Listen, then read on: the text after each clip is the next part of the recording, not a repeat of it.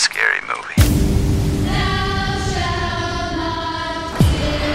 Fear is defined as a feeling of agitation caused by the presence or imminence of danger. Congratulations, you are still alive. Why do you think people believe in ghosts?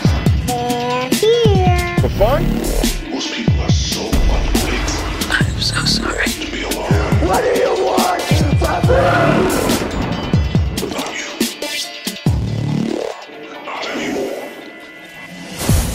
Last fire will rise behind those eyes. Black house will rise. I see dead people. There is a presence in the house with you. We can't hurt you if you don't believe. I suggest you leave that house. Do it, Gordon. Before you do. It's not even real. I'm Father McFeely. I'm so glad you're here. I came as fast as I could. At my age, the little soldier needs a lot more thumping before it starts pumping. You know what I mean? You know, I do find, though, if I tickle my asshole just before I unleash the dog of war... It's okay, I understand. No, because in the old days, you know, in the old... Don't! Don't! Don't! Don't! Ah, we're live! The Oh my God! release date. Just a little early. So, welcome to Inside Movies Galore, for 17. I welcome you all tonight. Some of you are new, some of you are ancient. I know I'm old. Stop rubbing it in. Yeah, right? In any case, we are here to talk about The Exorcist, directed by William Friedkin. From 1973, and we also have here a guest on the show, Father Brian Small. Brian, welcome to the show, and thank you for joining us today. How you doing? Thanks for having me. Very good. So why don't you tell us, the group, a little bit about what you do first, and how did you get into horror while being a priest? Well, I was always a movie buff, and actually I was going to go to film school before I wound up in this. And really, you know, good liturgy is directing anyways, and everybody wants to direct. So, and The Exorcist is one of those movies that we watch in the seminary all the time anyways. Okay. So, where are you located? Technically, as a priest. I'm sorry. What's your rank? What church are you? Oh, sorry. I'm the pastor of a parish called Saints Peter and Paul in Decatur, Georgia, which is part of the Metro Atlanta area. Okay. You're Episcopalian? No, Roman Catholic. Oh, okay. Because one of our friends is an Episcopalian priest. Well, so am I. Okay. I'm Episcopalians.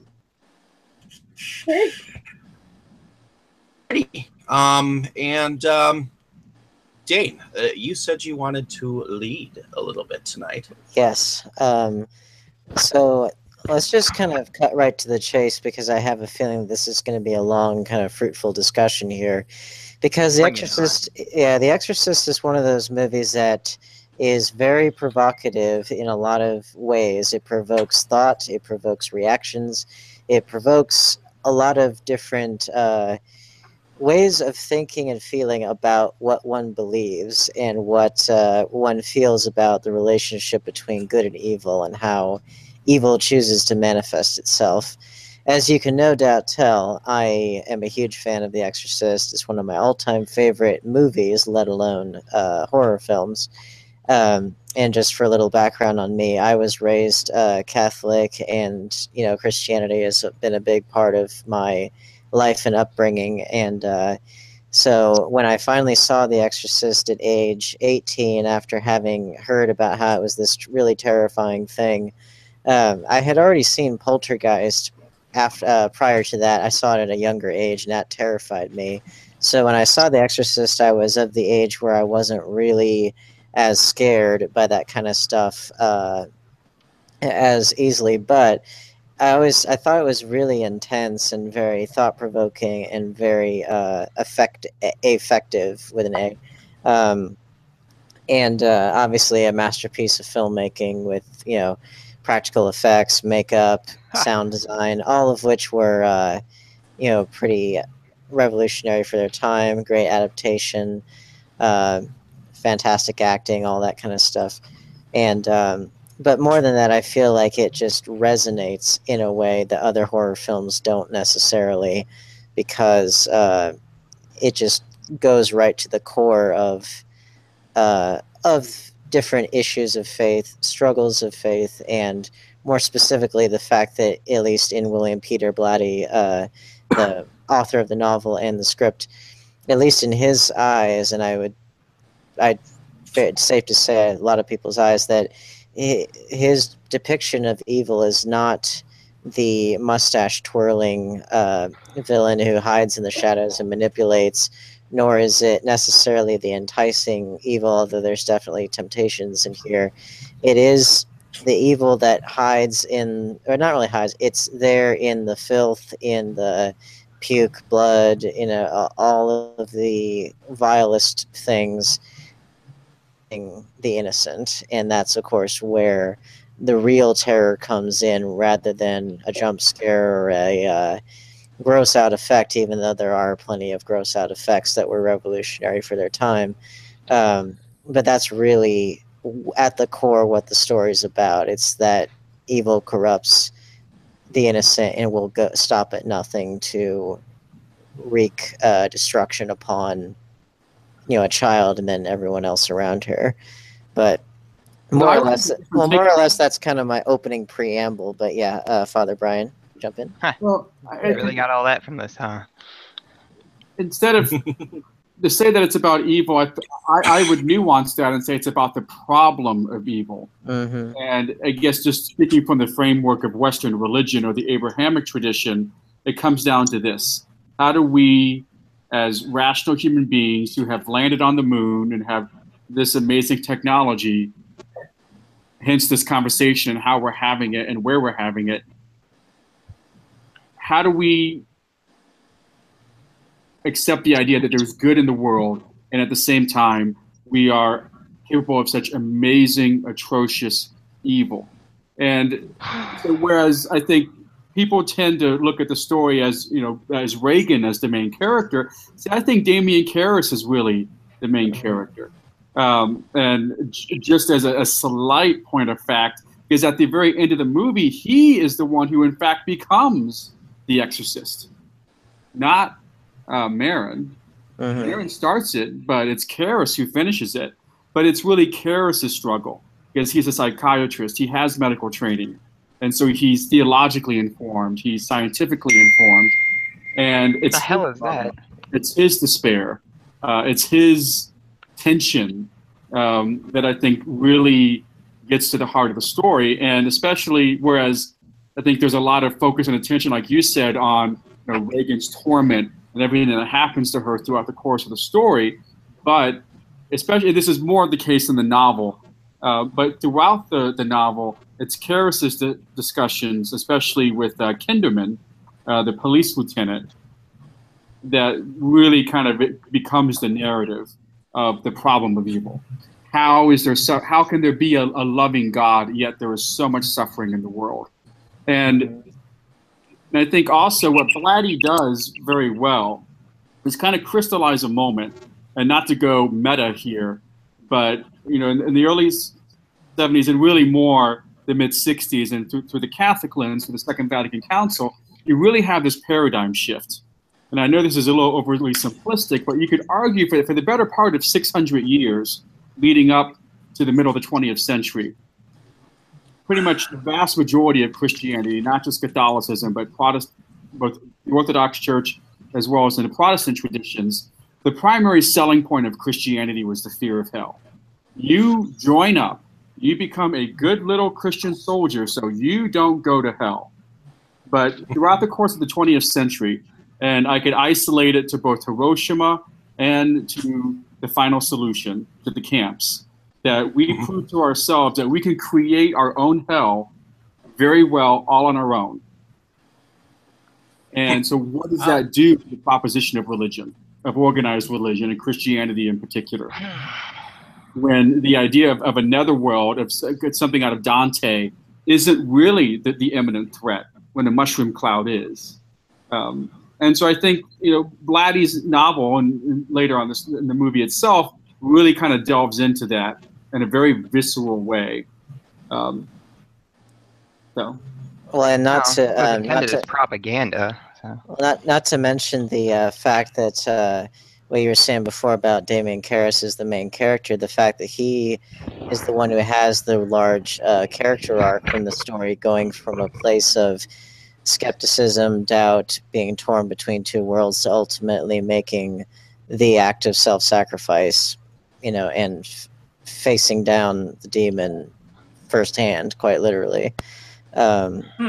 Yeah, but who wants to take a bite at what Father Brian just said? Well, it's kind of interesting. Go ahead. Go ahead. Oh, I was about to say, it's kind of an interesting study in how movies themselves do have sort of a way of making sense when you really look at the larger scope of the actual movie.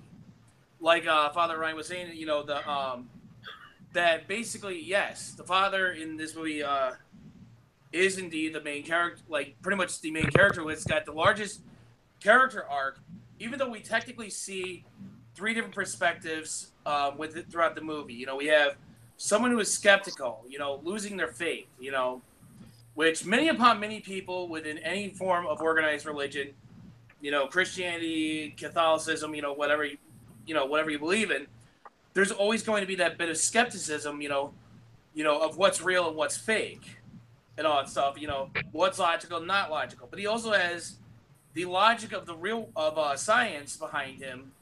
But even then, that doesn't really help him, explain a lot of what's going on. And then, of course, you have the mother who basically has no faith whatsoever, basically lives in the world, and lives for herself, while trying to provide for her family and all that stuff. Has a broken marriage, is basically out filming a film, somewhere. I completely forgot where the movie was filmed, but, Georgetown. Thank you. Oh, please, start my phone. But anyway, then of course it's interesting to note also how the daughter herself, is playing with a Ouija board, or a witch board, whatever you want to call it, and all that stuff. And people are going to be thinking aha, that's the connection. There's the Satanism right there. It's witchcraft, I tell you.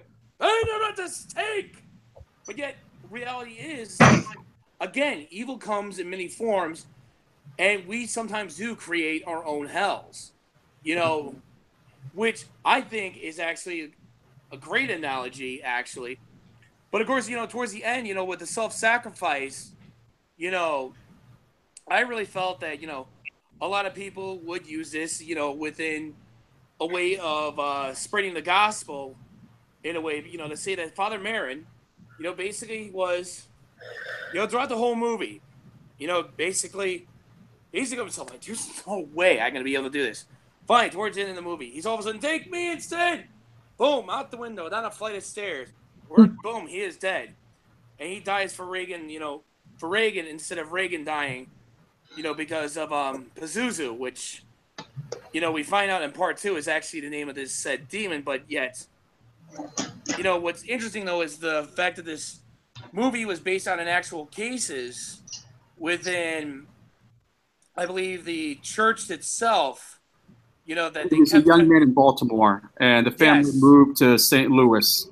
There's just a super quick. It was in the late 40s, and he grew up in a Lutheran family. And the Ouija board that you mentioned, because in the book there's kind of two theories as to how the demon comes in. One is through the Ouija board, and the other is through Carl, I don't say housekeeper, but because the couple that sort of minds the house for the McNeils, that insinuates that he's doing like some Teutonic rites up in the attic, and it gets real nebulous details. But about that. in the in the story that Blatty very loosely based the story after, there was a young man and there was an aunt in the house who was kind of part of the spiritualist movement, which is like a precursor to the New Age movement. And she had a Ouija board. And so it's this Lutheran family who kind of attributed that to what became very strange behavior of this young man. And so they went to their Lutheran minister who said, this is not in our wheelhouse. Go find a Catholic. And so they went to a nearby parish. Long story short, they end up taking the young man to an Alexian Brothers hospital. They try an exorcism there, but the kid reaches underneath the mattress and takes out a spring and slashes the priest's arm. And so that arm was lame for the remainder of his life. So the family ended up moving to St. Louis, where there were Jesuits who were part of Washington University, because Jesuits run colleges. It's a thing. And Illuminati conspiracies. Internet joke. So that was probably way too much background than you really wanted. Sorry. That's important. It's the context, which specifically that was the Roland Doe case of 1949 that Blatty was interested in, and that was a young boy rather than a young girl. But it's the same, a lot of the same occurrences that were reported in that case. I mean it's also one other is, if we're talking about context, one other thing to point out is that this movie, the book was 1971, movie was 1973, and then previously you had Rosemary's Baby, which was in 1968, and they explicitly referenced the famous Time magazine cover from 1966, Is God Dead, which was sort of a symbol of the then increasingly secularized society as Time magazine If you saw actually it. read that article, that's not really what it's about, but that's a nonsense. He was an Emory University professor, so sorry. Yeah, well, no, you're right though. You're right. It's not.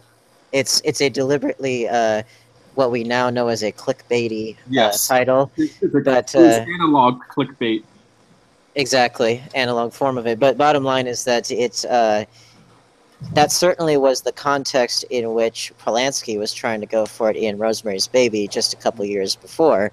And then you have a movie like The Exorcist, which kind of comes at the, shall we say, the death knell of the hippie movement.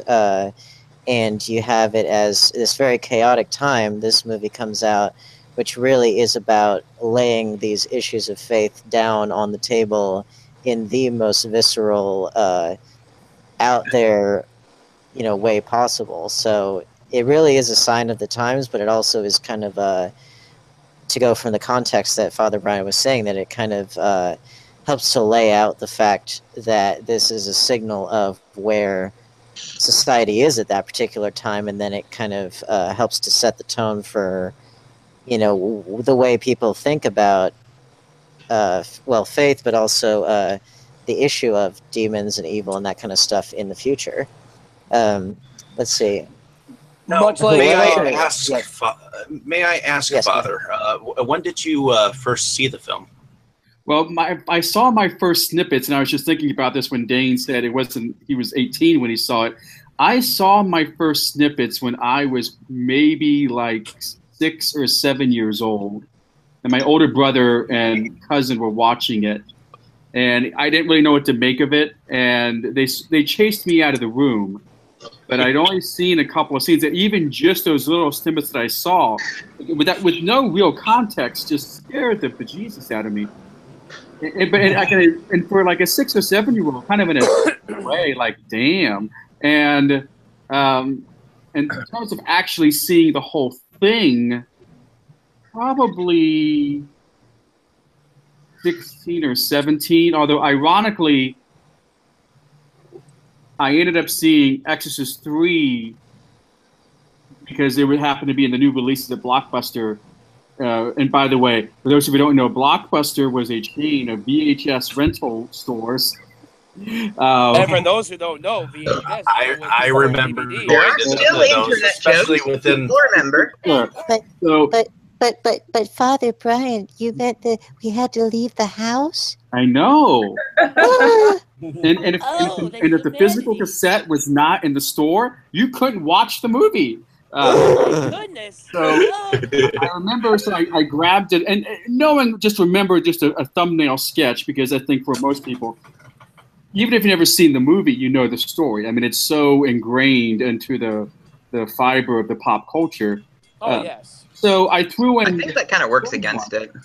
And I guess, and now that my memory's being jarred, I think I did see little snippets of the second one, like on USA Network back in the day. Damn, was that awful. I mean, boy, terrible. Well, because obviously the first one is early 70s. The other one is real funk 70s. We're talking bell bottoms and sideburns and really bad acid tricks. With somebody by a train? What is that? That would be Andrew.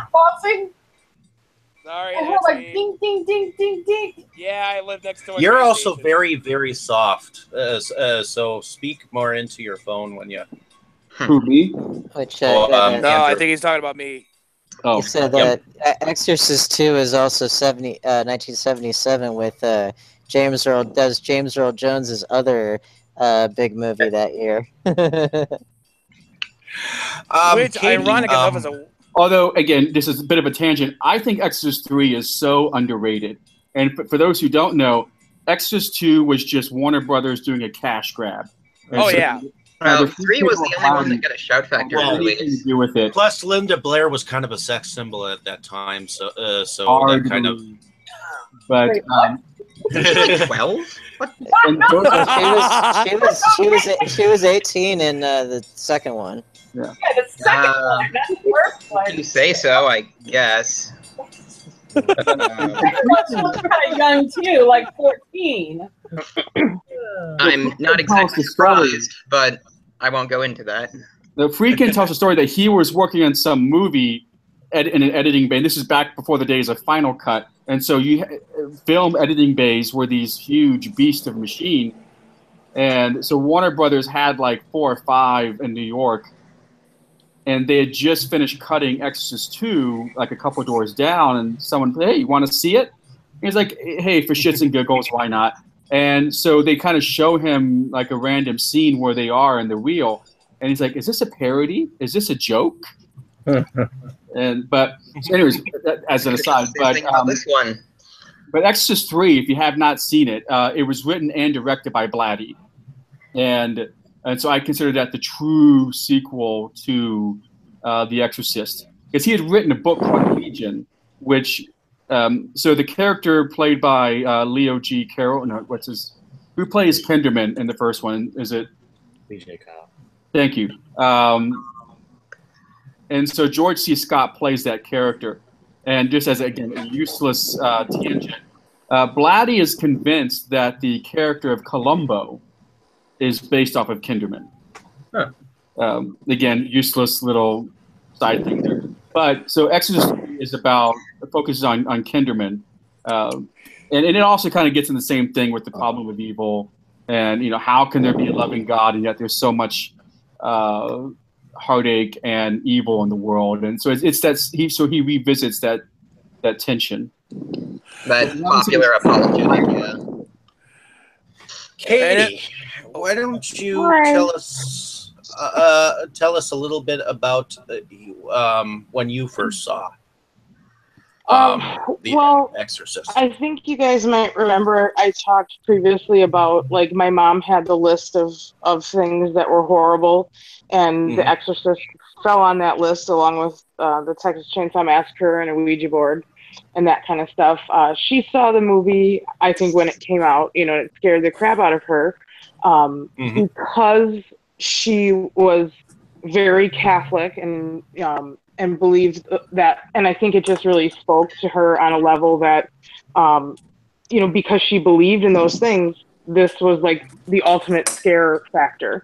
So I was brought up my whole life that, we stayed away from The Exorcist. That wasn't a movie that we watched. So by the time I cared to even think about watching it, it had become such a piece of pop culture that I felt like I didn't really need to watch it. So I kind of never watched it in its entirety until preparing for this podcast. And I'm kind of like, I heard Dustin talking about it earlier, and I'm kind of with him in that it didn't have a very strong effect on me in the sense the actual, you know, demonic possession and all that kind of stuff, because as a kid who was raised Catholic too, I think had I seen the movie as a child or even a teenager, it probably would have scared me in a different way than it does now. The only part that really spoke to me where it was like I could relate and feel afraid was the mother who cannot help her child. You know, that was the most impactful part of the film for me as a mom of a daughter very close in age to Reagan. I could totally see just the horror of being in that situation where my child is struggling and I can't do anything to help her, and the desperation of the mom character. You know, I really related to that. And anytime I see that in a horror movie, because it touches me on a very deep level, it scares me. So I can see how a very religious person would be scared by that the exorcism aspect of the film, but that didn't scare me at all. To me, it was just, you know, a story. That always like affected me too, even when I was a kid, when I first saw the movie, because like, you know, I used to joke that Ellen Burstyn kind of overacts or in the film a little bit. I thought they all overacted. Oh yeah, they do. But eventually you realize, well, shit, this mom has put her kid through a battery of tests. Mm-hmm. And this is the 70s. This is not 2017 where we're used to over medicating our kids and, you know, putting them through a ton of allergy tests to determine that they have, you know, 5 million food allergies. You know, this is 70s where, you know, that sort of thing just didn't happen. Your kid was crazy, or they were saying they were healthier. There was free-range parenting back then. Say what? Free-range parenting. Yeah, exactly. So for her kid to suddenly go from one thing to be completely different, I could understand like why her mom would be upset and freaked out, and then to go to all these supposed experts and none of them can tell her what's wrong with her daughter, for her to finally go to Father Karras and to be like, oh Christ, won't someone help me? And yeah, we watched it last night. He fell asleep and I was still up watching it like, oh my god, I forgot how scary this movie can be. Well, if I may interject, I fully agree with the falling asleep. You know? If I may, more about that in a minute. Yeah, if I may quickly interject, some of the scenes besides, it's interesting on this watch through again.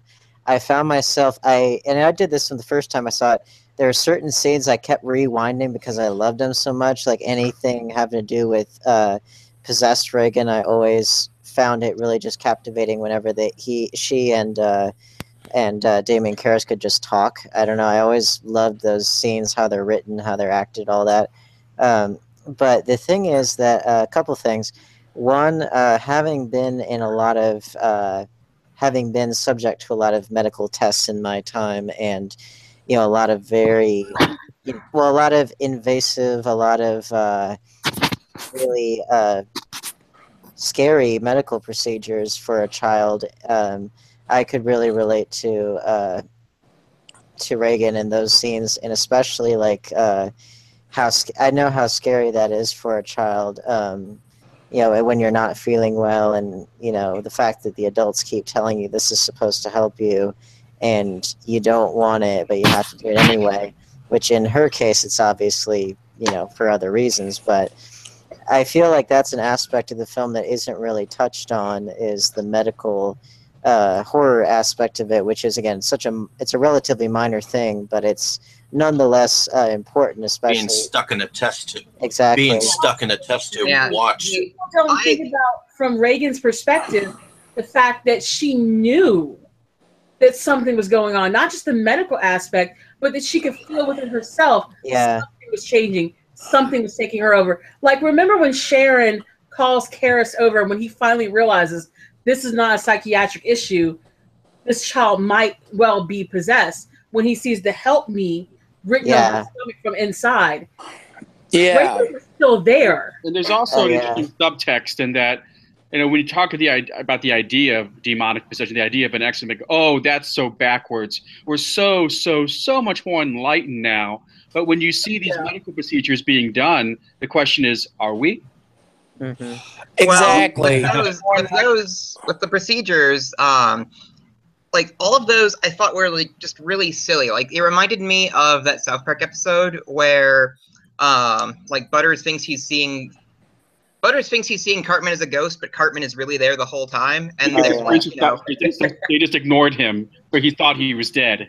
That was a good episode. Yeah, exactly. And so they have him like in those like big test machines. Don't worry, whatever traumatized your son, we'll find out. And it's like this huge thing that's like probing him and like shaking him around in the air. And it's like each of those testing scenes was just as goofy as that was for me. Like I didn't get any sense of terror off them whatsoever. I don't know. Oh, see, I was the exact opposite. I was mom watching my baby get, poked with a needle and messed with, like how they show her watching through the window. Like, oh, I was so there. That was the scariest thing for me for the whole movie. I was used to being the kid on the table getting poked and prodded and all that, so I could relate there. Just to quickly get back, the second point I was going to make with the quote-unquote overacting from Ellen Burstyn, who I really love her. I think she's a great actress. One of the point that I've made in the past, I think it's well worth repeating here. I feel like in movies that we're so used to wanting very understated, very kind of quiet, deliberate delivery of lines, when in fact, if something terrifying is happening to you in real life, you are not worried about your composure. You're not worried about, looking at the camera, having the one tear go down your face, nothing like that. You're losing your mind. You are freaking out. And people gave a lot of crap to Heather Donahue, I think her name was, for the Blair Witch Project. She won Worst Actress. Which was completely undeserved, but it's like, I feel like in many ways, like in real life, if you are literally at the end of your rope, you are not caring about any shred of dignity or understatement left for the camera, because especially like in that case of a mother and her child, it's like, I know from my own, again, from being the kid on the table getting tested, and you see your parents and there is not an attempt to be understated. It's like a very real, visceral, scary thing. So I feel like that's sort of the fault of the audience, that too often we expect that from our movie characters, when in fact in real life the exact opposite often occurs. And normally, I thought like that whole performance was just laughable. I mean, like she may as well have been wearing like the kabuki face paint. Like it was so, why'd you hate me? And it was like, ugh. Oh, don't you know people like that? I mean, that type of person exists, though. I've seen people that behave that way. That's an actual personality. Yeah, I mean, it's hysteria. It's the kind of, well, not, I don't know if hysteria is the right word, but it's like it's the kind of reaction that an aggrieved, at the end of her rope, not sleeping mother would have when her baby is clearly suffering. I would agree with you, but with Ellen Burstyn, there were some weird reactions that she would have. Not saying that she's a bad actress. I love her. I do. But, like, let's say, for example, when she first is told that Burke Dennings has died. She just stands there like, what's my line? No, but she's told that Burke has died. And she's like, oh, my God. And she's banging the wall. And then she sees her freaking daughter. Well, if you watch the uncut director's cut that we watch, she sees her daughter walking down the stairs, crab walking backwards, bleeding from her mouth, and her reaction is, "Oh my God!" Yeah, that's why I only stuck with the theatrical version, because that whole scene doesn't do anything for the movie, and the fact that Burke Dennings is dead is enough for that scene, and they were wise to cut it short, especially because the original version of the spider walk looks so dumb because they couldn't have made it work back in that era. As great as the effects were for their time, and for as wonderful as the fact that they were practical effects, like that one effect, they could not get to work. And even William Peter Blatty himself admitted that he felt like that was a fault in his own writing, that you're expecting the audience to deal with a double climax, that's a good admission there, but I think they were wise to cut it short in the theatrical. Well, there's also I had to write a list of pros, like positive things to talk about in this, and that was the first one on here. So it's kind of sad if that wasn't actually in the theatrical one. Yeah, it wasn't. Go ahead. I think it became a bit of a red herring because if you look at her progression of her physical transformation, the spider walk is too premature in a way. It Agreed. just doesn't quite mesh. But the other thing with Bert is that there was a very, very slight subtext that Bert might have been sexually abusing Reagan. I'm glad you brought that up actually, Yeah, because I was that earlier. Yeah, I sent that link to a couple people. There's a link of a person named Rob Iger, I think his name is, and he does a whole video all about how there is that subtext in there, which he doesn't feel is necessarily intended by the filmmakers or by Blatty himself, even though there's evidence for it, whether accidental or subtly intentional. But and not to keep harping on this, but on the in the original, the true story that was the impetus for this, there was also a connection that the aunt might have actually been sexually abusing the young man, because when he's at a Jesuit retreat house, when they're walking him on the Stations of the Cross, and it's I should know this. I think it's the 9th station when Jesus is stripped of his garments. And the young man just loses it, totally just loses it and runs away. And probably a little hyperbolic, that he almost runs off a cliff. So I think that little connection there. Yeah, I think it's an interesting dimension to the story for sure. Which actually, interestingly enough, if you've ever seen anybody out there, if you've ever seen The Last Exorcism, they actually make the whole abuse. It ceases to be a subtext. It becomes one of the main. It becomes pretty explicit. I remember that. I enjoyed that. I liked it up to the end. I didn't like the ending, but I thought the ending was really appropriate. It was like, oh wait, there really was something going on. Okay, cool. Like that surprised me, and I like pleasant surprises, so I'll give The Last Exorcism some credit for that. But the point is, in that movie it ceased to be a subtext, and there it was more. It wasn't there a Last Exorcism 2, which then therefore made the first Last Exorcism the second to Last Exorcism? Yeah, exactly. Yeah, there was a second one. Yeah, there was a second one. The penultimate exorcism. Yeah, although then again, as we talked about before, they already had Exorcist 2, the heretics of that. And the whole thrust of that movie is the idea that there's still some remnant of Pazuzu in her. So it's like that. I mean, in there they already kind of undid the full significance of Father Marin and Father Karras's actions. Which is why, one of the many reasons why that's not, to the extent that there is an Exorcist canon, that ain't in it. Yeah. Absolutely. KJ, we haven't heard from you yet. When did you first see the film? I mean, I've watched that movie in parts, in certain points of my life. I've never sat down and watched that movie straight through. I'll never do it in my life. It scares the Jesus out of me. But I remember it does. The first time I think the movie even came across my radar was when I was like 7 years old. I think my older friend Devin, he's not my brother, he saw the movie with his brother and his cousin, and he told me, like, this is the scariest shit you've ever seen. And I was like, what? What's the name of it? He's like, it's called The Exorcist. And I was like, well, what's it about? About a girl who's being possessed. I was like, well, okay. He was like, no, I'm serious, because his brother, for years, he slept with a Bible after watching that movie. So when he told me that, I mean, I was just like, well, Jesus, wow, let's get a real deal for a scary movie. So when I saw, the first scene I saw that movie, because I caught, one day on TV when I was older, it was when Reagan's head started to spin around. I was like, oh, shit, hell no, I'm not watching this right now.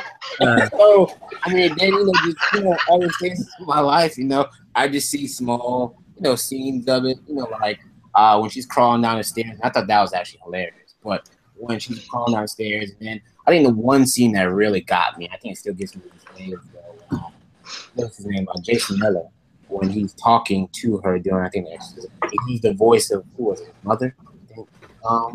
That scene still, that's the scene that really gets me about that movie. But I'll just make this short. I'm a really big fan of Bill Friedkin. So I have, researched the movie, read trivia about the movie. And interesting enough, I mean, he wasn't even the first person even considered to even direct the movie. I think Warner Brothers wanted Stanley Kubrick to make this. Yes, they did. A couple of guys turned them down. I read that in trivia. Yeah. Well, I can't even wrap my head around what that would be like. That would have been cool. It would have been very different though, because it would have been a lot less spiritual. It would have been substantially more pretentious. I guarantee that. Well, That'd be more inside of a box, more or less. I think. Kubrick. Kubrick is my all-time favorite film director. But anyway, carry on. I think Kubrick being Kubrick, he just his ego being what it is, compared like what he did to The Shining or The Exactly. What he did with The Shining is that I think he changed it just for the sake of kind of pissing on it and marking his own territory. And I think so. And that's exactly why I don't like The Shining. Right. He just, I think, would have completely ruined the story, to be honest. Not to say that what he made might have been brilliant and creative, but it wouldn't have been the story. It would have been something else entirely. Well, that's why it's Stanley Kubrick's The Shining rather than Stephen King's The Shining. Right. Actually, I can say I'm the only one in this group. I'm almost positive I'm the only one in this group who watched The Exorcist or was introduced to The Exorcist in the way that I was, because I didn't watch The Exorcist until I was in my early 30s. I think you and me will have a lot in common. I actually, my first introduction to The Exorcist was a comedy movie called Repossessed. Oh, yeah. Oh, yeah. My cousin loved that one. And, I still remember the scene where the guy goes in and he gets the Bible out of the vending machine. But I should see this. This sounds great. It was to me, Repossessed was a great spoof of it. But seeing the real one for the first time, it was fascinating. It was an experience, but it wasn't scary to me. What? Now, again, not at all. Because I was older when I saw this. I think you really need to see this when you're younger, because when you're younger, scares hold for you unlike they do any other way. I mean, shoot, I still get chills thinking about the Garfield Halloween special because that was scared me when I was a kid. Enzo's pirate ghost, I tell you.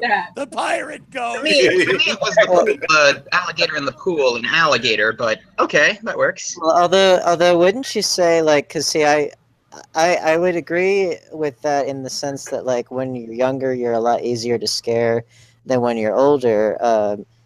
I guess for me also, I'm such a fan of horror in all of its various forms that I don't necessarily need to be scared by a horror film in order to find it good, because I can find it interesting, I can find it informative or thought-provoking or whatever, just like any other movie. And but again, that's such a relative term of what scares you, because that varies across. Well, I think for some people, it's just a matter of like what reaches them on whatever level, and typically with horror, it scares. So is that kind of what you were thinking there, Septum? Or I did want to talk on your point, because you kind of cut me to the chase before I got to that point, which was, it doesn't scare me, but I also understand it for the art value. Mm-hmm. I look at that one as very much a piece of art, more than a piece of scariness. I look at it like I look at was it Rosemary? Rosemary's Baby. Rosemary's Baby also did not scare me, but it did fascinate me. Mm-hmm. But it's one of those that's a deeper movie that you have to sit there, you've got to look at it, and you've got to enjoy it. If you're not in the right mood for it, or you're not in the mood to actually sit there and study it like any art house film, to me, that's the reason why I fell asleep the other night. I was sleepy. I wasn't able to hold it. But that doesn't mean it's not a good movie. It just means that it's a movie that takes more concentration to really take in. It's not a good movie. They do sell special underwear for when you can't hold it, so just you might want to pick that up next time. Okay, I got to interject here. I saw this movie when I was about 12 years old myself. And it did nothing for me. It actually, I've seen it 167 times, and it just keeps getting funnier every time I watch it. How could you endure it that many times? But the thing is, it's like I appreciate it for, again, the art form that it had, but also just like, again, I am a huge horror buff myself. I mean, I can pretty much sit here and quote like every single Evil Dead movie there is. You know, I could sit here and you know, I've seen Hellraiser. I don't even know how many times. You know, which I always thought was actually, in my opinion, was actually legitimately a lot scarier than The Exorcist. No kidding. But although when I was a kid, one movie that did actually kind of scare me a little bit was actually Poltergeist. Yes, that Mostly scared me to death. Because, well, Racist. for me, Oh, the clowns. it wasn't so much the clowns for me. It was more or less just like the actual presence of spirits and things moving around. Because when I was a kid, I would see a lot of weird shit.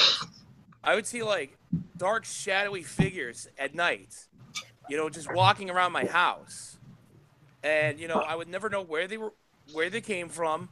You know, I always felt chills in rooms. You know, I could always, and like even to this day, I still feel like the presence of spirits everywhere. You know, all that stuff. So like with Poltergeist, it actually had a little more resonance with me because this was something I was actually going through in my own life.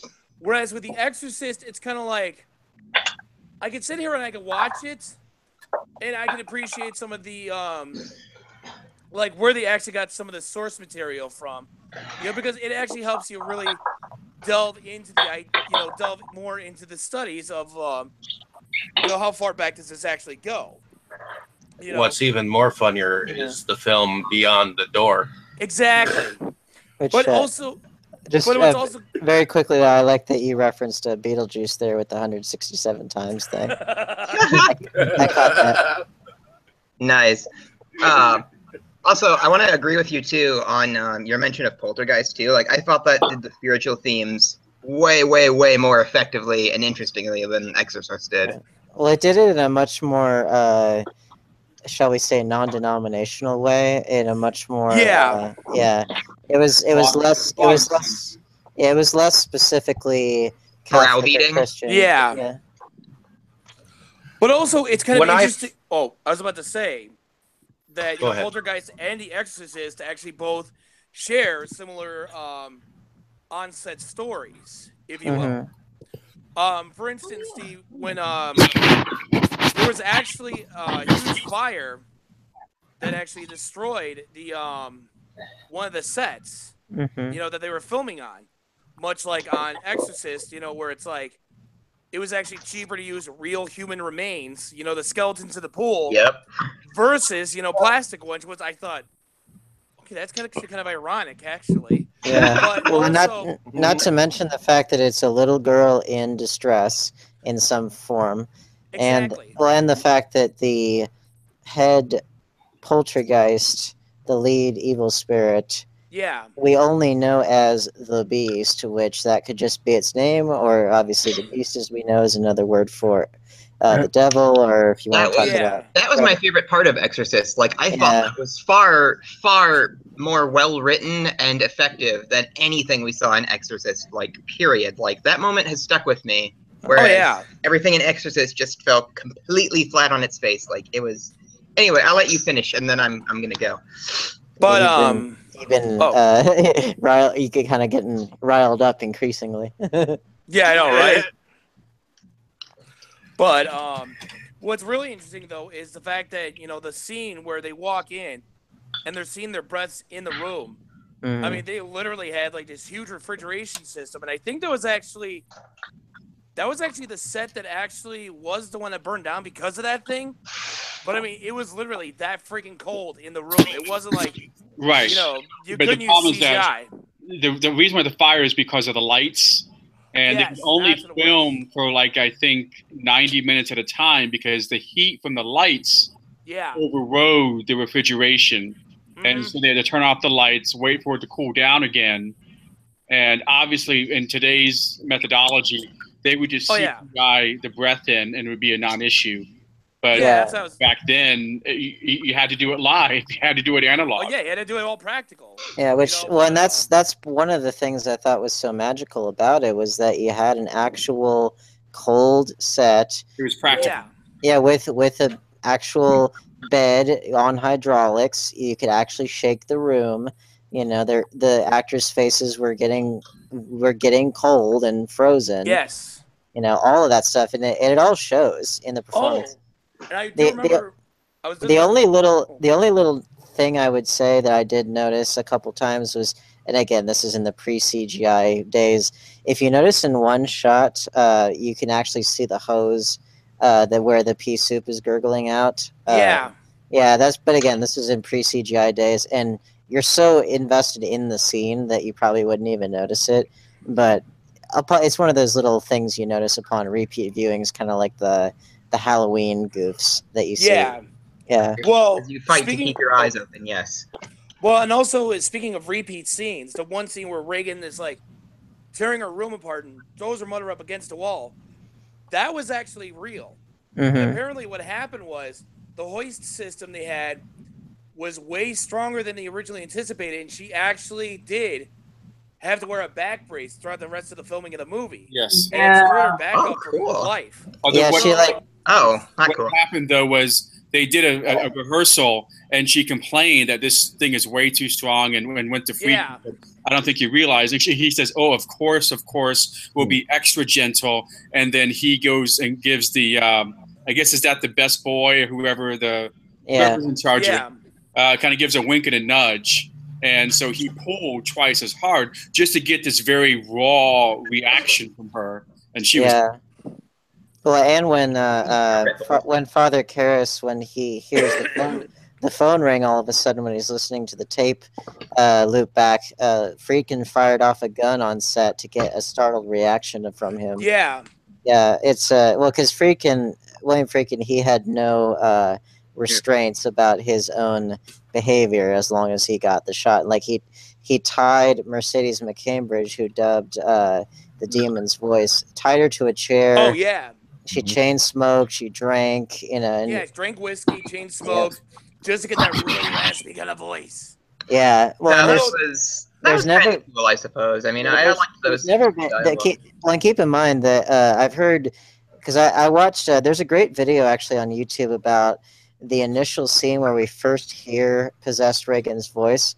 There's a great video on YouTube where you hear the before and the after, where you hear the on-set audio from Linda Blair, and then you hear the finished cut. And it's kind of interesting because it's like really funny when you hear just the on-set audio, this cute little girl in this horrifying makeup. Yeah, exactly. Yeah, but then again, because I've heard people say, "Oh, well, it would have been creepier if the little girl voice had been used." No, it wouldn't have. No. And also keep in mind that was before anybody had ever heard like an actual movie demon voice before. That they were pioneering that stuff. So. It did create an interesting kind of ethical dilemma because Linda Blair received an Oscar nomination for the performance, and apparently Mercedes McCambridge was kind of like, well, that was my performance too. Yeah. That's what cost her from winning, basically.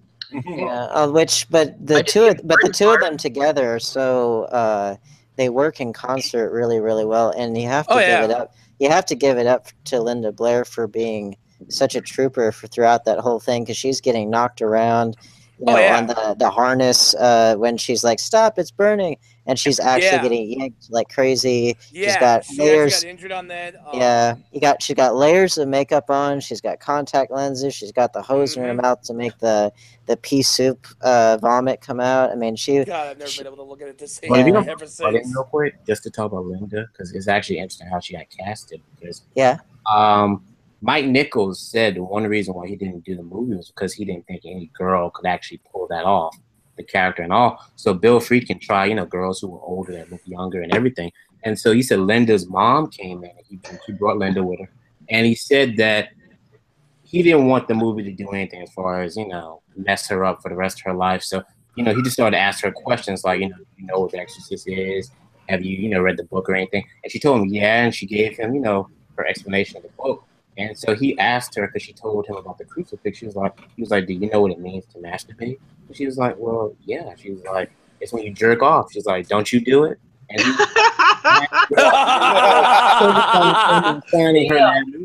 he well, although surprised and disheartened. Well, in behind the scenes though, she didn't know what she was doing. She just had the crucifix in with a little box between her legs full of corn syrup is what it was, which we haven't even touched on that scene, which is hands Oh my down the God! most- Yeah. Well, that's I was wondering if someone was going to bring that up. yeah, I no, have it a, took I have a list. forever. I am ready to address that scene. Yeah, I thought Oh. I thought it was. Yeah, I thought that was easily one of the most disturbing moments of the movie. I thought it was totally ridiculous. Like, I laughed so hard at that. Like, that entire scene was just... It felt like an SNL skit. Like, I thought I was watching a comedy sketch. It was so crazy. Like, I can't believe anyone reacted as strongly as they supposedly did to that. Well, come on, Dustin. Think about it. 1973 was a different time. People Yeah. hadn't seen the things that we've seen in 1973. When people have, religious convictions and that sort of thing is quite disturbing, shall we say. Well, let alone what's biologically going on as well. Oh, well, I guess.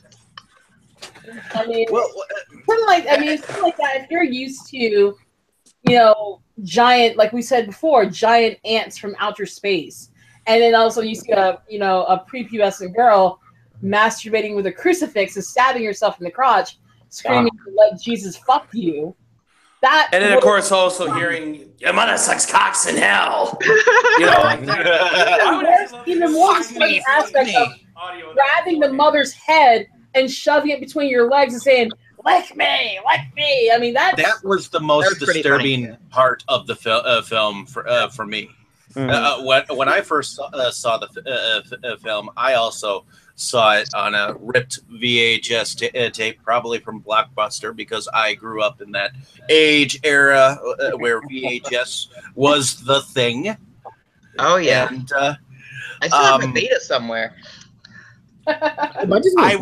See, my mother Beta was a also better picture, all right? It was, actually. My mother was also very religious. She wouldn't even let me watch Home Alone. Oh wow! So, yeah. My mom said to never see The Exorcist. I had to my mom's sneak. an idiot. I had to sneak all of my horror film watching, and when I finally saw it, I was around Including that 16, horrific, 17. Including that horrifically satanic Home Alone. Oh, good God! Scariest movie. I snuck over to a friend's place just to go see it. That is so sad. Like, oh my God. I'm gonna hug you next time I see you. But it's just hilarious. Some of the films that she wouldn't allow me to see, and then the films that she did allow me to see. So it's like, will you make up your fucking mind? But in any case, when I saw the film the first time, I was very young, and it scared me at the time. But as I see it now, it's more funny and comical than it was when I was a child. Of course, the scene that resonates the most to me in the film myself is the scene where,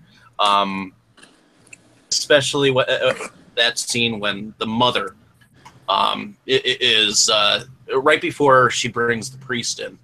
That scene where she pretty much gets her head rubbed in her crotch, that's kind of like the downward spiral that the mother sees, that it's not her child, and another scene that resonates with me is the part where the priest is explaining that that exorcisms, we just don't do that anymore in this day and age. Yeah. I mean, he was referring to the times, of the Crusades and whatnot. They just don't do that kind of a barbaric practice anymore. One scene that Father Brown and I have talked about a few times, which I I kind of wish was in the film somewhere. I think it would have hurt the pacing if they had put it in there, but I do think it's an essential piece of the theology aspect of it is the deleted scene of after the first round of exorcism is done and they take a break. In the finished cut, it's just them just taking a breather, which that is effective in and of itself, but in the deleted scene, it's just an extended version of that, and Father Karras says, "Why this girl? It doesn't make any sense." And Father Marin says that he thinks that it's a way for the demon to allow to see us humans as animal and ugly, to doubt the possibility that God could love us. And I do kind of wish that could have been in there somewhere. But again, I do think it might have hurt the pacing, and that's might have been why they took it out. But that was on the one I saw. Yeah. Oh, okay. They must have added that. I didn't see the version you've never seen. I've only seen the theatrical cut. Mine was just the full director's cut. Like I thought that was really heavy-handed. Like I didn't. Yeah. This was the first time that I'd actually seen the version that you've never seen. I've always seen the theatrical cut. So when they came across the moment where she's crawling down the staircase, that kind of freaked me out for a moment because that was not in the theatrical cut. But alone redeeming quality, you know. And I actually thought that the reason why the girl was possessed was because of whatever the professor or the priest that was at the dig in the beginning when he dug up that whatever he dug up. Oh yeah, I think why. I thought that was why the girl had gotten possessed because somehow that had spun into action the demon within the child. They did a really crummy job of tying that to the rest of the movie. Like when I first saw it, I was like, "What the hell is the point of this?" Like that's what they might as well have had him like buying a beginning. It made no sense. Was supposed to explain. It's in there. It's visual. Yeah, they took. They're in Nineveh. Yeah. Where Jonah preached. So there's a little tie-in there. Well, that and the fact that it is tied in. It's just visual because it's. You have the Pazuzu head, the little small head. You see the full statue, which has the wings, the face. It has a snake phallus, and you notice the fact that when he's in the presence of it, you hear chaos surrounding it, like with the dogs, with the ominous figures surrounding him. And I love the shot with him standing on the one end, the Pazuzu statue on the other end. But it's a thematic foreshadowing for what's to come, but also the fact that it is planting the seeds of chaos and the presence of evil right there. Plus also the necklace that he finds, not from the same period, which you find then Damien Karras is wearing, and that's where Reagan at the very end leaves it with Father Dyer. So it's very clever visual planting of these thematic aspects that get paid off later. It is very subtle, and if I'm not mistaken, Father Brian, isn't it a little bit more explicit in the book as to what those things are? Yeah, and going back to the conversation on the stairs, in the book, that conversation is fleshed out much more. Mm-hmm. And the character Father Marin is based off of a real Jesuit named Pierre Teilhard de Chardin, who's The Divine Milieu is a wonderful, wonderful, wonderful book, and so is the Phenomenon of Man. But Teilhard's struggle was that you could accept humanity as an idea, as a concept, but then there's actually getting along with people, and that was one of his great struggles. Is that he despaired because he couldn't love people because people really drove him up the wall, and so Blatty kind of took a lot of some of what Teilhard had written in his journal. In fact, as you know, Max von Sydow was in his 40s when he got the role, and so they had to age him with prosthetically, and they had a picture of Teilhard in the makeup chair, and they very specifically tried to make him look like Teilhard de Chardin. And they did a great job because they really aged him up really well. And if you actually look at video footage of him years and years later, he looks pretty much the same. Yeah. Even though he was now how he looked in the movie. Then. Exactly, because again, he was only 44 at the time. And if you want to see something interesting, if you do watch Exorcist 2, you see some flashbacks of Father Merrin, and Max von Sydow reprises his role, and he does look a whole lot younger. Because guess what? He wasn't actually 70 or 80 years old. So they were able to pull that off well. Well, and of course, there's not one but two movies dedicated to Father Merrin's first tango with Pazuzu. Mm-hmm. That sounds like a traditional Spanish tango album. Tangos with Pazuzu. Buy it now. all I think of is that thing drama where the professor has like the gargoyle named Pazuzu. That's all I remember with Pazuzu. Well, it's kind of interesting when you bring up like two separate movies like that. It's kind of like, what was it? It was let me think here. Let's see. There was Revenge, Return, Curse of Michael Myers or Halloween 6. There were two completely different versions of that movie, where you have the producer's cut. And then you have the theatrical cut. Okay, where it's two completely different movies, and neither one of them make a lick of sense whatsoever. Although technically, pick your poison. That's why, as far as I'm concerned, Halloween 4 through whatever do not exist. Well, see, that's why I call 4 through 6 the Pink Panther series. Because if you really look at it, okay, you got the Return of Michael Myers. The Revenge of Michael Myers, and then the Curse of Michael Myers. Well, except for the fact that if you look at the Pink Panther filmography, that doesn't entirely match up. That's what James Rolfe said, but it doesn't entirely match up. Yeah, well, that's kind of where I got the reference of. But when you look at both of the movies, it's kind of like they're literally the Exorcist 2 of the Halloween series. Like, it's literally like, people thought part 3 was confusing, and like you watch part 6, it's like, what in God's name? It's like literally there were so many scenes in there that were so wrong on so many levels of the producer's cut. Okay, you've got first and foremost, first offense of that movie, you had incest. Okay, you got young Riley as the mother of Michael Myers' child. Okay, being controlled by a cult known as the Thorn Cult. And somehow you see this stupid thorn symbol throughout 4 and 5. And then you mean Janie? Yeah. Okay. So you see this thorn symbol throughout 4 and 5, like symbolically, but then all of a sudden, part 5, we have a man dressed all in black. Who is he? Years later, we get the sequel that basically was just like the precursor to Busta Rhymes whooping Michael Myers' ass in Resurrection, which I thought, oh my God, this is so ridiculous. Trick or treat, motherfucker! Not to get too far off a field here, but we should talk about Halloween Resurrection sometimes, just because it's so funny. But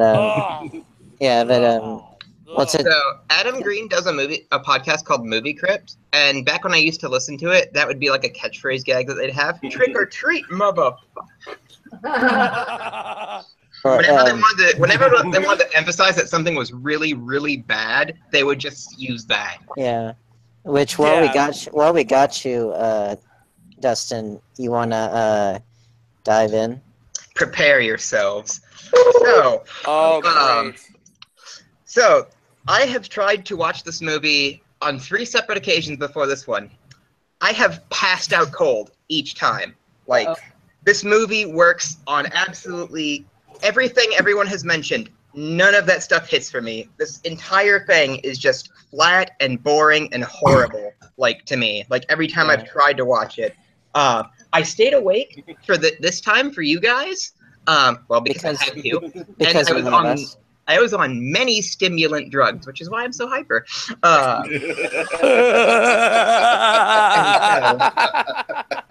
Anyway. Don't do drugs, kids. They're bad. Oh, no, they're wonderful. They make you happy inside. Do more drugs. Anyway. So, first things first, spirits in possession. Not real. Sorry. Second of all, Where to even begin? So this movie had such a reputation that I'd heard growing up. I saw it for the first time, I want to say 2012. And so imagine you haven't been able to go to the circus as a child. Like, you hear about how great the circus is, all the different acts there are. You know, there are acrobats, there are animals, there are elephants. Like, it's just the greatest thing ever. And then imagine you go to a circus for the first time, and the circus is literally a single drunken clown who's not even wearing the costume, and he just passes out right away. That's what seeing The Exorcist after all of the hype was like for me the first time. Like, it was just, wow, this is horrible. Like, I couldn't believe it had the reputation it had until hearing everyone else's stories. Like, I still didn't even believe it. So just seeing it again, it was kind of like that. I mean, I had to work really hard to write down a series of pros for the movie. So let's see. The spider walk, which everybody seems to dislike, was pretty cool. I will give them that. The first scene with the psychiatrist, like when she just like switches to demon voice and is like, "Fuck you, guy!" Like, that was pretty funny. I liked that. I really liked the demon banter kind of stuff. It's like, you know, why can't you just undo the straps? That's far too vulgar a display of power. And I was like, okay, that's a cool line. Pantera used that for an album. But then a minute later, I was like, wait a minute. Why can't you just fucking undo the straps? Why does it matter? You can't do it, can you? You don't have that power. Idiot. The music is wonderful. The music's really great. I like the music. One of my favorite lines in there, I would say, was, I think it's before that guy gets like thrown down the stairs. He says something to the effect of, you know, ooh, it's hard to remember the exact quote, but it's like, if somebody hadn't gone, "What's this fungus?" we wouldn't have penicillin. As a biology person, I thought that was pretty cool. One of the things that I did get scared exactly once during this movie. There was this long, boring montage where he's just like listening to tapes, and nothing happens for like 5 solid minutes, and it's quiet. And then the phone rings, and I was like, "Whoa, what's that?" Oh, okay. That was the one scare. Jump scare phone. Jump scares. On that note, I'm just going to interject. That room that he was actually in. You have to imagine what it was like in the 70s with all those clumpy looking machines.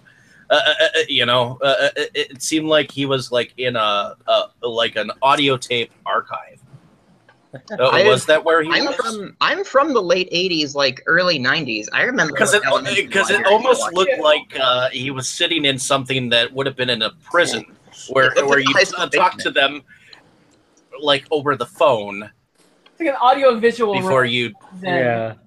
Well, it was the early 70s, and of course, the whole point of that thing is he has to be able to play it backwards. Mm-hmm. Mm-hmm. And that's when he says, I am Nawami, I am no one, which is a very kind of a perversion of Yahweh, I am who am. Yeah. Well, another thing I kind of took issue with too was I did a little bit of background reading on it, and Blatty wrote this thing as sort of a way to try, as a story to try and like promote Catholicism. Like, the entire thing is basically Catholic propaganda, and you can kind of see that with the message that it had. It's like, you know, don't trust science, trust us instead. Or, oh, she played with a Ouija board, you know, she's possessed now. And it was just really ham-fisted and frankly pissed me off once I realized it was there. Let's see. There were a lot of really funny moments. Like, everything that was supposed to be scary, I just like laughed at. Like, it was just so over the top. Like, it could not be taken seriously. Like, the crucifix and the head spin, it was just so, this is ridiculous. How can anybody like, I am convinced that people were less intelligent in the 70s. Like, not necessarily. Think about it. If you consider yourself to be a religious person or a person of faith, and you see something like that, and you know that the exorcisms have been a thing that, you know, religions of all kinds have practiced in the past, then that movie will scare the hell out of you. It scared the hell out of me, because once upon a time I was a Christian fundy. many years ago. Well, it's meant to be like a reinforcement kind of reaction that you get to that. You know, it's like, okay, they know your frame of mind. This is what they want to push on you, so they're going to give you anything that reinforces that. And so when you see something like that, you I'm the priest here, and I don't get that at all. Yeah, I don't either. It's not a Pure Flix movie. The thing to bear in mind is, for 1973, this is it's not as heavy-handed as a Pure Flix movie. I mean, pretty much the entire canon of horror movies, you know, throughout the late 70s and 80s. This is before slasher films are mainstream, and so the audience at the time had very little baseline, with the exception of maybe something like Rosemary's Baby. I thought that was pretty crummy too, frankly. And like I didn't get into that story. Like I stayed awake through it, but I thought it was lousy too. I think there's a lot of. It's kind of like when you finally get around to reading Heinlein's The Puppet Masters after you've seen Invasion of the Body Snatchers. Mm-hmm. Yeah, your current day prejudices and experiences with that which came after, you know, it's that, and that's a little bit like what I was saying with The Last Exorcism and things like that. It's like, you know, Well, I was still pretty good at this. I was still drives a way to escape. You know what I mean? It's like you see what came after, and then you see what came before, and it can be kind of hard to put your mind back in there. Although for me personally, I think it holds up a lot. For me, it holds up really well. But just to touch on the music. What? Just to touch on the music for a moment. Does everyone here feel I like love the music that the music holds up? That the music definitely had something to remember. Here's a useless fun fact by the music. The original soundtrack, freaking hated, and it became the soundtrack for the Amityville Horror. Mm-hmm. That's kind of awesome. I didn't know that. Well, that and it was Mike Oldfield, his song "Tubular Bells," which I think. Yeah. Well, I think Tubular Bells has been like overused so much. Well, like, but it was in existence. It's beautiful. It was in existence before the movie, and it. Really? Yeah, it was, and I think. Correct me if I'm wrong, but I think it might have won the Grammy for Best Rock Instrumental, which it's a great song. That's pretty funny. Great album actually. But Friedkin liked it so much, he took like a very, very short snippet of it and used it in the movie, which the actual Tubular Bells album is just 2 tracks, or 2 sides of the record, and it's like 25, 30, 23, 20 minutes long. So yeah, it's just Tubular Bells Part 1 and Part 2, but I have the soundtrack, that sounds correct. Yeah, it's pretty sweet though. And actually, one reason to watch Exorcist 2 is Ennio Morricone's score is really good too. Yeah. The music for that? Yeah, he did. That movie is a case of Warner Brothers threw nothing but money at it. I mean, directed by John Borman, James Earl Jones, Max von Sydow. There's somebody besides Linda Blair. There's somebody else who's Richard Burton. And Nurse Ratched from One Flew Over the Cuckoo's Nest is in there. Fisher. Yeah, that's right. Nothing but money and crap for a script. And yeah. Did anybody else feel like the cursing was really kind of like out of place? Because it's like every time they did it, like it was like, oh, you're trying to shock me. It's supposed to be. I actually think it was supposed to be shocking, and at the time, not a whole lot of people were used to that kind of cursing. Well, and especially from a child. Yeah, well, and the fact that it's in a pretty explicitly religious context, and that it's and it's again. Keep in mind, this is the version of evil, spiritual evil, that dwells in the puke, the blood, the bodily fluids, the vile language, the vile acts. You know, that's that version of evil. It's not trying to be nice. been I didn't touched even- on. It I didn't comes even at get the that end of the evil '60s from- era, where everyone was trying to spread peace and love everywhere. Yeah, exactly. Well, it's like I said before. It's I does that too. Well, it's the counterbalance of it. And of the that start side of things. of war, Yeah. I would have to say. Even these days, using the "see you next Tuesday" word Mhm. will elicit a amongst adults. I said Yeah. it at work amongst a couple of coworkers, describing something. I was like, "Yeah, he called me a see you next Tuesday," but I actually said the word. And one of my coworkers was like, "Oh my God, Kim, you said the word." I'm like, "And?" Well, you really don't hear it that much. HR now? I mean, my God. Well, and that's something. Well, something that William Peter Blatty was talking about was in one of the behind the scenes was that, well, specifically about the crucifix masturbation scene, but I would argue the film itself was that he was saying like about that scene specifically in a world where the sensibilities are considered to be so degenerate and depraved, like it remains the most shocking piece of film I've ever seen.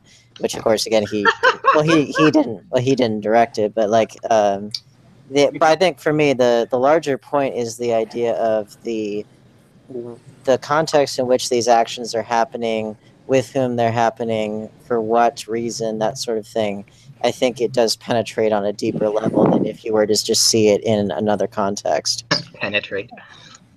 We're talking about Which actually that reminds me one scene that actually really two little things that really freaked me out when I first saw it. They're such little things, but they're significant. Was the flash frame of Pazuzu's face. When I saw that, I specifically found the right frame, and I was really freaked out by it because it registers on a subconscious level, and I love it whenever movies do that.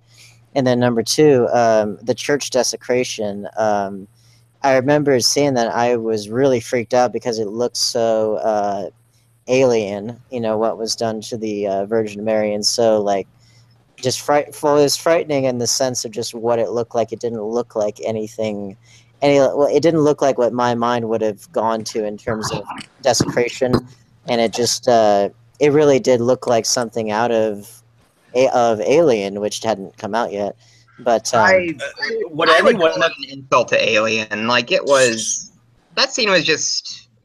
I couldn't figure out why it was there. It's like, hey, statue that's been messed up a little bit, and well, it's the reason why it's there is A, because to build up, but also B, it's trying to. William Peter Blatty was trying to tie in not only historical cases of exorcism and the behaviors observed therein, but also some aspects of like black mass rituals, which is part of where the sexual acts come from, and also like desecration of religious symbols and places and things like that. So it's partially there to tie into that as well. And that chapel is located at the very center of the Georgetown campus, and so there's that sense of where is safe. Well, who did it? Like, did it just appear overnight through like demonic powers or whatever? Like, was that what was supposed I to? never understood that scene. Well, presumably it was. I mean, it's not super important if it was. I don't know if it was super important if it was Reagan herself who did it, or if it was, the chaos that the demon Pazuzu spreads, because. They go into this a little bit more in Exorcist 2, is the idea that the presence of Pazuzu is able to cause a chain reaction of chaos and evil for those who come into the presence of Pazuzu and those who call upon Pazuzu. It triggers mass hysteria. I mean, in the clinical sense, mass hysteria. Yeah. Well, let alone in the spiritual, theological sense as well.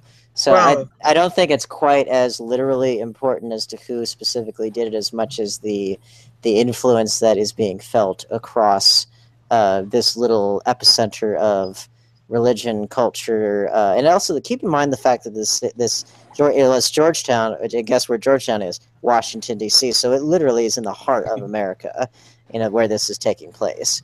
Well, and also remember there's the dinner party scene where you have all the social elite of Washington. You have an astronaut and everybody, and so you have all these intersections of culture and society, and in the middle of all this, you have the kind of this sort of tug of war. Yeah, like teen girl, I think that's weird and inappropriate at a party. Like that wasn't. I think that's part of the point of why there's that kind of scene there, is because, like you said, it's a meeting of actors, of the astronaut, of this drunken director, you know, all these different people, and the fact it's in Washington, heart of America in this very turbulent time. It's, you know, Georgetown's right in the smack middle of that. You know, so it is this epicenter of all these different forces at an already very turbulent time in our history. Well, one thing I liked about the film that it doesn't completely touch on at the end is that there's not really a happy ending to the piece. You know, like, yeah, the little girl's no longer possessed to our knowledge, but now two priests are dead. They're having to move. Mm-hmm. The kid's gonna probably be traumatized for the rest of her life from the just residual of all that. You know, she's losing her nanny because, you know, after everything that happened, the nanny's like, screw this, I'm not dealing with this kid anymore. Even though we see her in the film. But that's why there's. But the mom. Well, didn't they play it as she didn't remember anything about being possessed anyway? So it was like none of that actually mattered. Like, well, which again, Exorcist 2 kind of undoes that. Yeah, exactly. Stop referencing Exorcist 2. I'm not gonna see Exorcist 2. I'm sure it's awful. But I remember that it was Blatty who wanted the extended ending, which I think is in the director's cut, about the idea that the relationship between Marin and Karras lives on with Lieutenant Hinderman and Father Dyer. Right. Which is an interesting thing. I kind of like the way it is in the theatrical cut because I think that it has a redemptive quality to it, even though it doesn't necessarily. As the relationship between those two that is kind of a center point of Exorcist 3. But I think we've touched on a good number of things. Any last words from anyone? Well, I have the book of this because when I saw Psycho for the first few times, I had the same problem. I did not enjoy it. Then I read the book, and then I saw the movie again. I greatly enjoyed the book because I knew there were some differences between the film and the book. I thought the book was very superior to the film. Whereas from the research I've been able to do, it sounds like the film, The Exorcist, is a very faithful adaptation of the book. So I do want to read the book because I do feel like it would provide some other interesting angles on things. And after finding that out, that the book is very accurate to the movie, I am convinced it would be a total waste of my time. So I'm throwing out my copy. Hey, you can always donate it. Because there are those of us who are interested in such things, but that is precisely why I figured this would be a fruitful discussion, because we have all these different, again, part of the reason why I personally love The Exorcist, not only as a great work of filmmaking and obviously practical effects and all that stuff, but I think it definitely laid the groundwork for Exorcist films. Oh yeah, well, and just films in general, for pushing the envelope of content and in my estimation, doing it in an intelligent way that does make you think about larger issues, because it's not, to me anyway, not trying to shock just for shock's sake, as I've seen other films try to do. I got exactly that impression of it. I don't know what the heck you're talking about. Well, I feel like it's something that it deliberately, it's one of those films that you have to have an opinion about. It's not one that you can necessarily just forget about, and I think that that's the mark of a good film, at least to me. If I had seen it without all of its history and pop culture backstory, I'd have given it a 5 out of 10 on IMDb for production value, and then never thought about it again.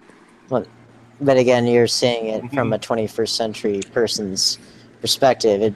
Might be a different story if it were 1973 and people were needing barf bags, in the theater like they were needing. But well, I'm sure people at the 20s World Fair were impressed by light bulbs. Which the people in the 20s got to see Cabinet of Dr. Caligari and stuff like that on the big screen, so they were pretty lucky. That would have been pretty cool. That would have been awesome. But David, do you want to wrap up everybody? Oh, sure. I think we definitely had a very cool conversation, and again, I thank Father Brian for coming on the show again. Thank you for coming. Hopefully you had fun. And Yeah, thank you, being here too.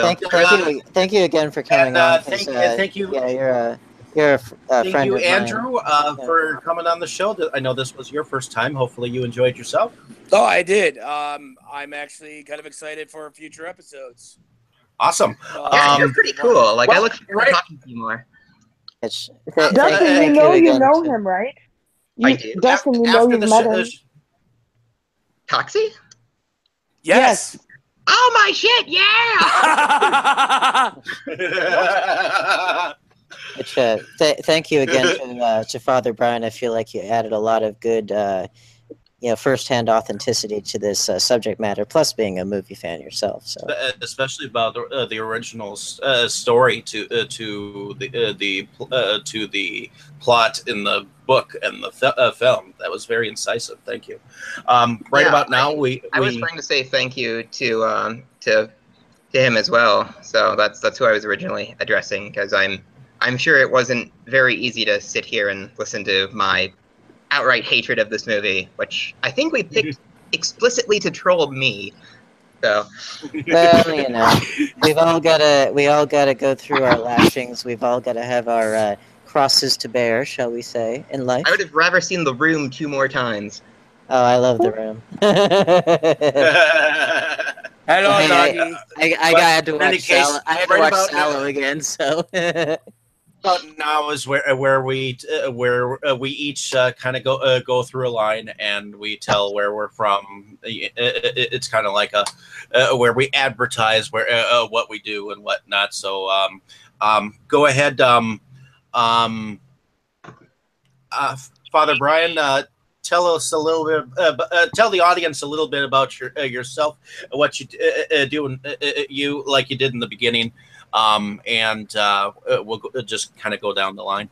All right. Well, my name is Father Brian Small, I'm a Catholic priest in Atlanta, Georgia, pastor of Saints Peter and Paul. What more do you want? Just to clarify, just to clarify that it is not Peter, Paul, and Mary. And very maybe important what you do for Dragon Con. Dragon Con. Maybe what you do for Dragon Con? Oh, just various panels. This past go around, I had 12 panels, and one of them was on the Fox TV series, The Exorcist, which, if you haven't seen, when I first heard about it, I was not excited about it at all, but upon watching it, it's actually pretty good. I'm not saying it's perfect, but it's a lot more watchable than I thought it would be. So it's definitely worth a binge if you've got Hulu. And I believe the second season has been announced or whatnot. Friday or quick tangent. How good is Preacher? Is that similar? Oh, Preacher is very different. The thing, have you read the comic at all? I know a little bit about Preacher. the comic. I used to listen to a band called Dream Theater, and they have this 24-minute song, In the Presence of Enemies, and there was some debate that they stole the theme, the ideas used to write that song. Like, that song has a story that it tells. There was some debate that they stole it from Preacher. So that's my familiarity with Preacher. All have been. Well, it kind of gets into the idea of sort of God as the absentee landlord, or kind of like with Dogma. He goes off, to play skee ball or something. Kind of like in Supernatural, where he just right. That seems to be kind of a trope unto itself. The thing with Preacher is the first season is a prequel to the comic, and so the second season picks up where the comic starts. If that makes any sense. Yeah, but it's worth checking out. Okay.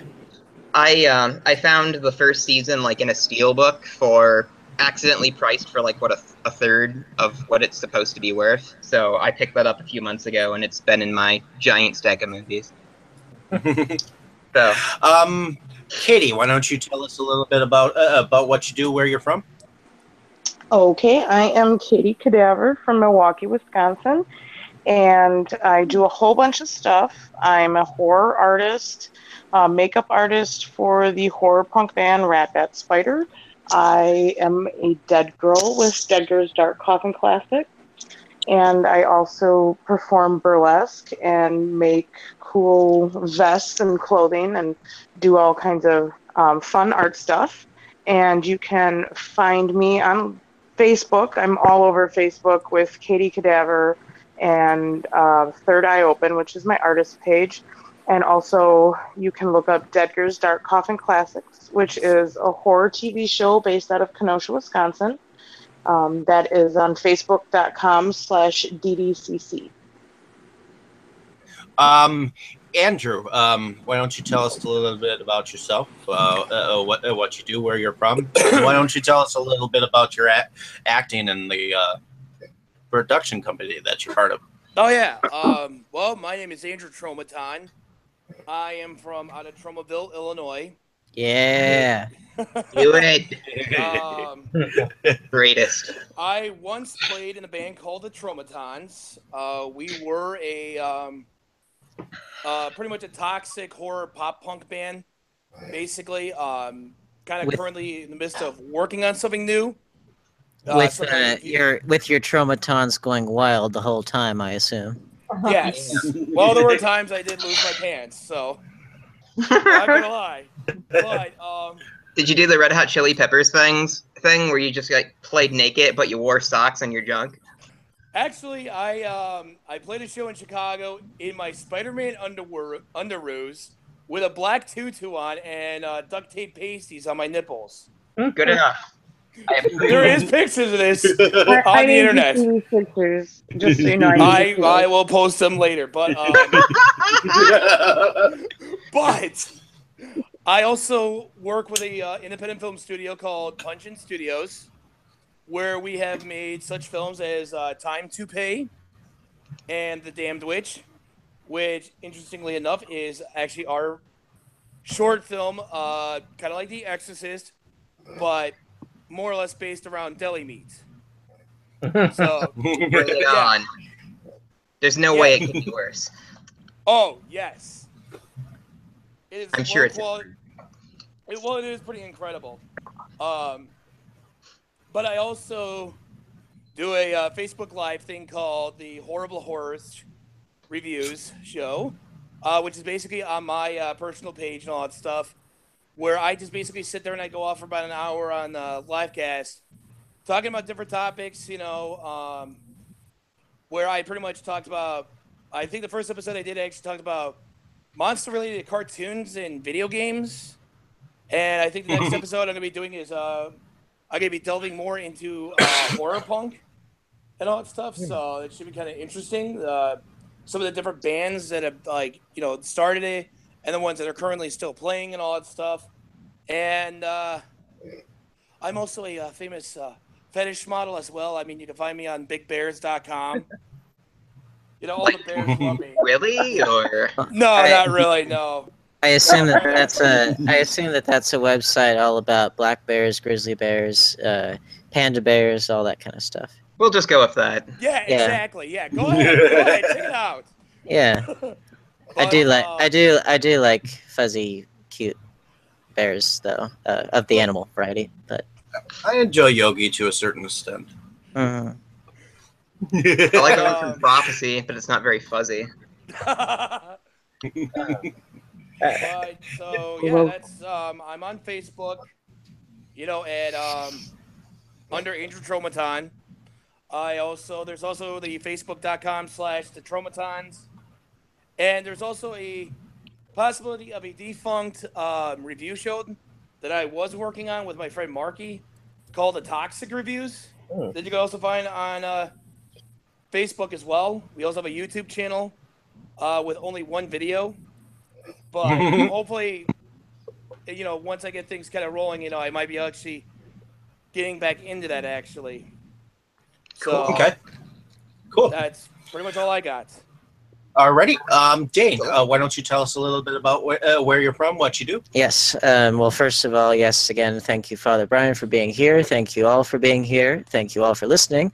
Thank you, David, for letting me take the reins of this one, because it's a favorite of mine. I knew it would prompt a lot of good discussion. You did a good job. I was demonically possessed into giving it to you. I know. I You can call it that, sure. I called on the name of Pazuzu, and it caused a chain reaction because his wings brushed against. Pazuzu! Anyway, another Exorcist 2 reference. Anyway, yes, I am Dane Kyle, and I am an independent writer-director based out of North Carolina for right now. You can check me out on YouTube at The Dane Kyle, Keil. And you can check out my German expressionist silent film Eternus, which won a lot of acclaim from some bigwigs in the industry, including Lloyd Kaufman of Troma fame, who has a cameo in my upcoming film noir short film, The Big Blind. Stay tuned for that. And just subscribe, connect to me on Facebook and Twitter, anywhere you can find me. Stay up to date on the latest updates, and always, as always, tune in here to Inside Movies Galore for the latest and greatest in film criticism and debate. Like, share, and subscribe. Alrighty. Do it. KJ, why don't you tell us a little bit about what you do, where you're from? KJ?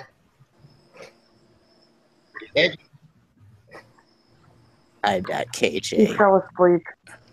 I think he's dead, Jim. Okay. It's worse. Anyways. It's worse than that. He's dead, Jim. Brandon, God. why don't you tell us a little bit about where you're from, what you do? Oh, well, actually, I took a thought about that horror punk groups. Have you heard of Corner Macabre? Of course not. No, I've heard of Texas Chainsaw or Texas French Toast Massacre, though. Oh, yeah. Not 100% I have that sure every it's a day horror for breakfast. But my name is Brandon Farmer. I'm actually from a page called Septum Sen versus the World. I do mainly a tribute to physical media. I prefer films from most sources, so I tend to do a lot of reviews. We do upcoming videos for upcoming releases, like one that we just released was one for next week's DVD and movie releases. But the thing I'm excited about currently is that I've got an upcoming series of reviews on the Camp Blood series, where I basically powered through Camp Blood 1 through 6. It's kind of a that was a very emotional experience for me. Interesting emotion. Are those the ones with like the weird clown on the cover? Yes. I was overjoyed. I had like a whole mix of emotions. Overjoyed. I was aghast about how scary it could be. I was laughing. I was bored. I was all of those emotions at once, all throughout the whole thing. That reminds me of a thing I saw in a comic once. It's like a billboard for a play, and the line is, "I laughed, I cried, a manic depression." Or what was it? The whole hardware wars. You'll laugh, you'll cry, you'll kiss $5 goodbye. Manic depression. Alrighty. You still here? Kim? Okay. I'm gonna go, and then I'll let you go, Dustin. Well, my name is David Streggy. I run Movies Galore Milwaukee. I also write from a blog of the same name, and I kind of host this show with you derelicts. Anyways, I resemble that. Anyways, I resemble that remark. Anyways. Going on, I'm also a producer of small stature, coming out in 2018. I'm one of the executive producers of Brad Twigg's Wrestle Massacre, and various films throughout the world currently in circulation. So that is me, and hopefully, you guys had a pleasant time on this episode. Dustin, why don't you explain a little bit about yourself? Explain yourself. Justify your existence right now. Where were you on the night of the exorcism? Well, I'm usually only about 10% this angry and opinionated, but I really hated this motherfucking movie, so sorry. Anyway. So I live in Milwaukee and go to UWM. I study something completely unrelated to film, but know an awful lot about film. So I love doing these. And despite the movies having no redeeming qualities sometimes, it's pretty great. So I'm really happy to be here. And yeah, I'm probably going to play some Dead by Daylight later, even though I should really be studying my Python programming book, which not doing great. Alrighty. Thank you all for coming tonight. I'm going to just say that KJ was part of a group called Timeless Classic Films. He started the group when he was 18, and he's got roughly around like 2,000 or so members. So he's kind of a smart kid. His hobbies include sewing, walking on the beach, playing with puppies, taking long walks on short piers. Yeah, I promise you, he's cooler than that. You can Yeah, he's studying. call him for a good He's time gonna at 555-0133. As I understand, he's studying criminology. So, in any It's case, $10 a call. in any case, thank you all for coming. I'm going to everyone say goodbye. Bye. Bye. Bye. After party. Hail Pazuzu.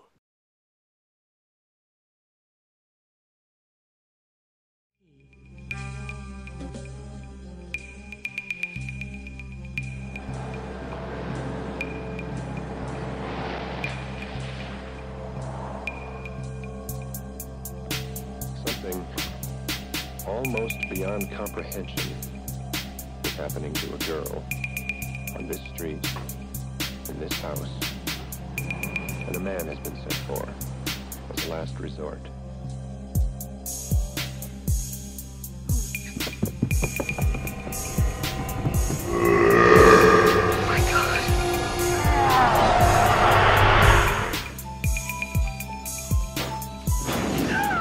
Do you think I should take a twist of card now? You know what she did? Look, your daughter doesn't say she's a demon. She says she's the devil himself. I'm telling you that thing upstairs isn't my daughter.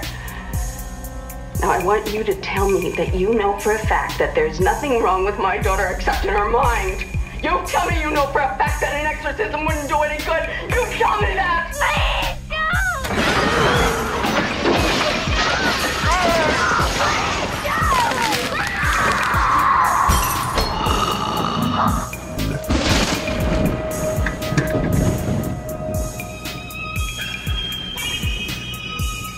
Please, The Exorcist. The power of Christ compels you! What an excellent day for an exorcism. You'd like that?